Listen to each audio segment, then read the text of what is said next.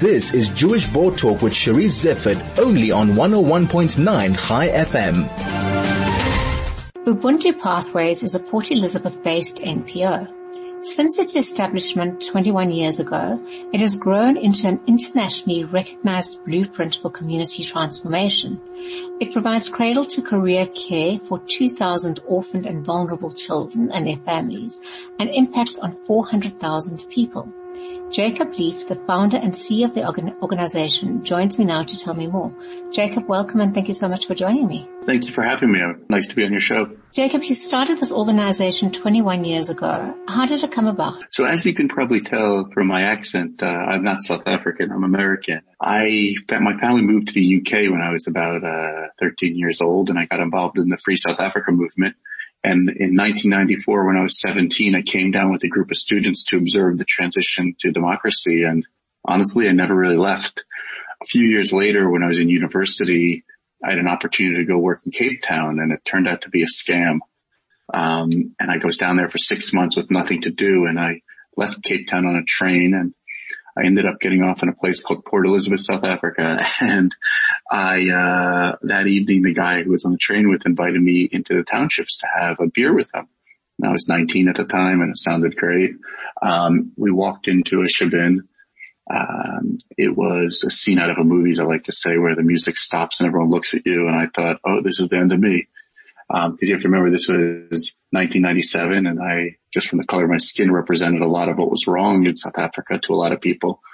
But a man in the corner of the room motioned me over, and I sat with him that evening, and his name was Banks Kwakola.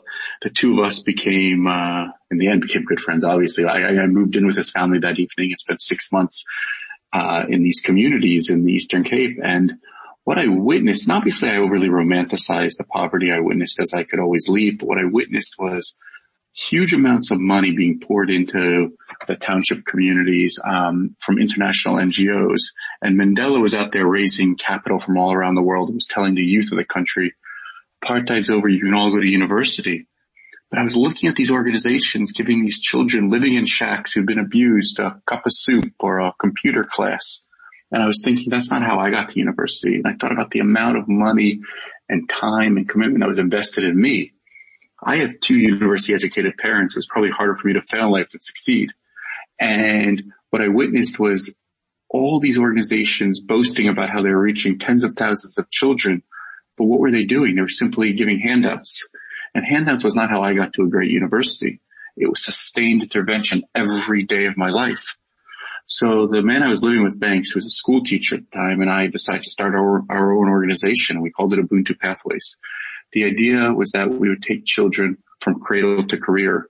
As most of South Africa, parenting doesn't begin until a child is born. But the science is rock hard. It begins in the first trimester. You have to get that right when a woman's pregnant, how she's caring for her body, what's going, and so forth correlates to a child's development.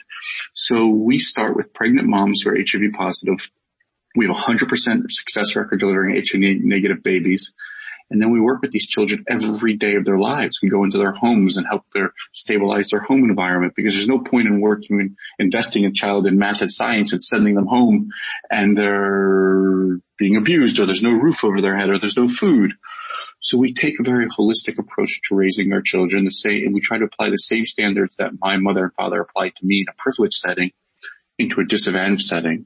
And we like to tell people there is nothing more sustainable than investing in a child every day of her life.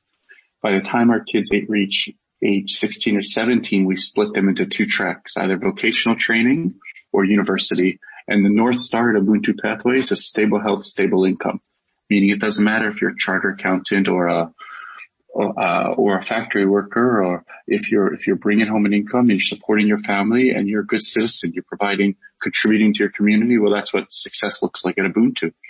So today, 21 years later, from when we started, we've built a campus that's on par with the finest facilities anywhere in the country, but it's in the middle of Zweden. It's based in Zweden, which is an area struck by huge poverty, huge unemployment, huge HIV rates, huge abuse. But you would feel comfortable sending your children or your family members to our campus to go to school, to go to our clinics. And that's what we think differentiates us from so many of the NGOs out there.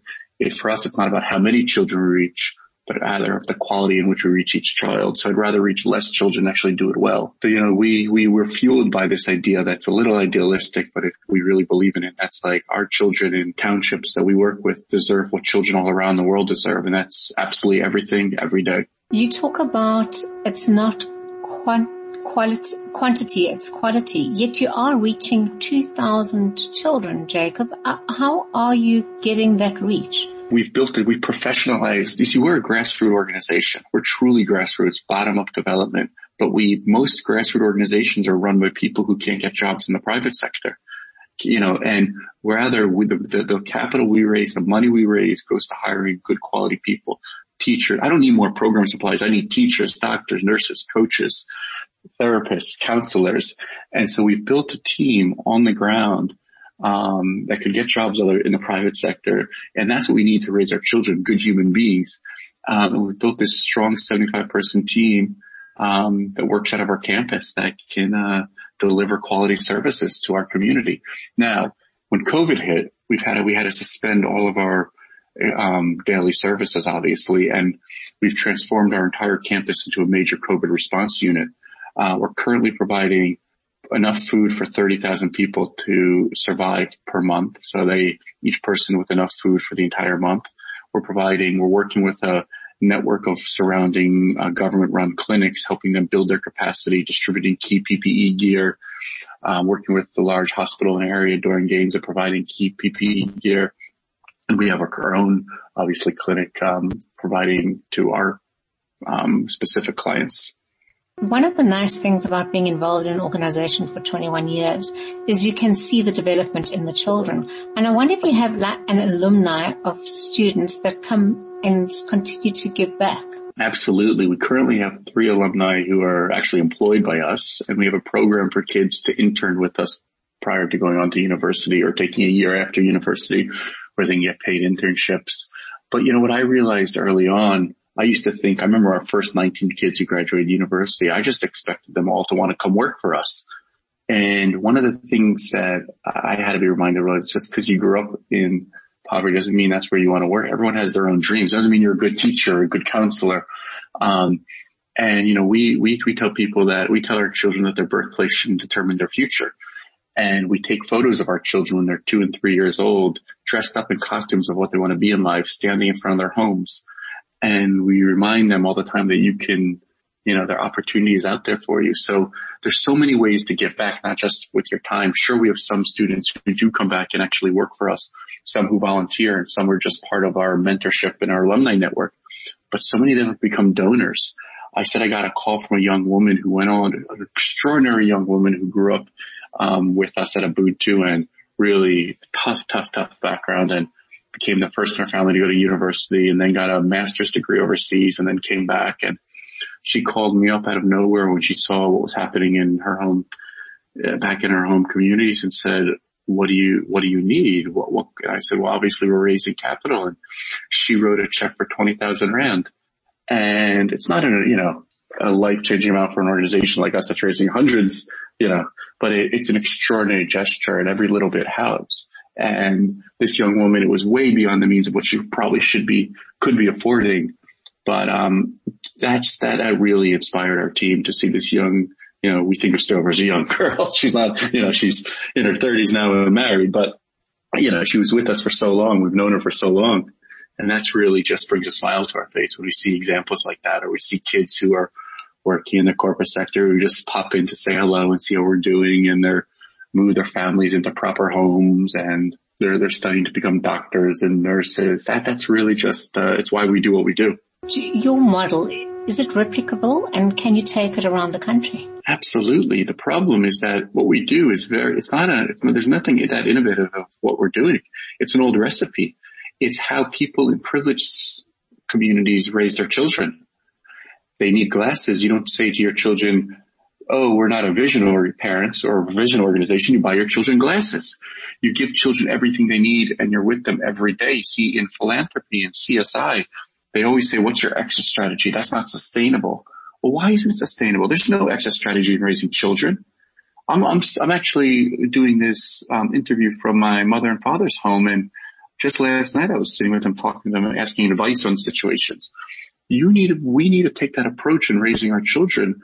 And the NGO community makes that approach. And the more important, it's the CSI community in South Africa that's all about quick results. And there's nothing quick in what we're doing. And a lot of what we do doesn't work, right? And it's not the organization's fault that it doesn't work. It's that you can be with a child 12 hours a day and then they go home to an environment where they're being abused or there's crime or they're exposed to whatever. And that's just part of the reality. So we need CSI and philanthropy in South Africa to take more of a long-term approach. Tell NGOs and NPOs that, hey, we will commit to you for 3 years, not 1 year. 1 year grant, you can't achieve anything in 1 year. Commit to 3 to 5 years and let that organization report to you. Hold that organization accountable. But let them report and show you progress and report honestly about what's not working and how they're pivoting to change that. So I do think what we're doing, to answer your question, is very applicable. It's the way I was raised overseas. It's the way we're raising our children in Port Elizabeth. But do we have the will? Does the big philanthropy want to take time and allow for the money that they're investing into CSI to be deployed in a way it's expensive raising children. There's nothing cheap, and that's a big problem in the CSI world. They're saying it's not cost effective. Well, raising children is not cost effective. And kids who are living in shacks who've been abused need more money than the child who's studying at St. Andrews, for example, and whose family can go on holiday in the summer and so forth. So we need to apply the same standards we apply to our own children in a privileged setting and afford the same dignity. And if we do that, I think it's very applicable. We've seen during COVID-19 poverty like we have never seen before. We read daily almost of people starving to death, homeless people freezing in the cold. What message of hope can you give us? Well, it's spot on that comment, because 3 days into the country closing down, hunger started to creep into our communities like we've never seen before. And it's a reminder of how little of a safety net we have in South Africa. I think the message of hope is there's extraordinary gestures of selflessness and organizations and individuals out there every day who are trying to make their communities better. And I always tell people, listen, I do a lot of speaking to young people at university and so forth. And I'm not telling people they have to go start their own organizations. But I think we all have a responsibility to make our communities better places, however we define our communities, our religious community, our family unit, but to add and not just take. And I think that idea of, civic responsibility and making our communities better is the message which we need to continue to spread. And I do see it every day as we're up against huge challenges, not just in South Africa, all around the world, but the only way is to take personal responsibility and say you're going to commit every day to try to make what you can a little better. And that's why when I started Ubuntu Pathways, I was 20 years old and everyone said this was the craziest idea. I was at a top university. Everyone said, what are you really going to do with your life? They said, oh, you can't build a campus like that in the middle of the townships. Everyone will steal everything or anything. It's one step in front of the other, and just trying, not being deterred when you hit a challenge, doing your best to make the world a better place. It sounds like my head's in the sky, but it's really what I believe, and it's what's driven me to get to where we are today. Perhaps it sounds pie in the sky to anybody else, but Jacob, you've lived your dream and you've lived the reality. I know the Jewish Board of Deputies and the Angel Network have contributed to Ubuntu Pathways because we believe in the work that you do and the difference that you're making to other people. So just to say, that's a beautiful note to leave this interview on, and thank you so much for joining me. Well, thank you so much for having me, and please, if you're interested in getting involved, to reach out to us. Our website is ubuntupathways.org, and we'd love to hear from you. And if you're ever in Port Elizabeth, come visit us and see for yourself our campus. I'd love to show you around personally. Thank you very much. That was Jacob Lieb, the founder and CEO of the organization Ubuntu Pathways. Thank you to all of you for joining me. Thank you to Vusi Masinga, who works incredibly hard at producing the show. If there's anything on the show you would like to comment on, you're always welcome to send me an email on Charisse@shjbd.org.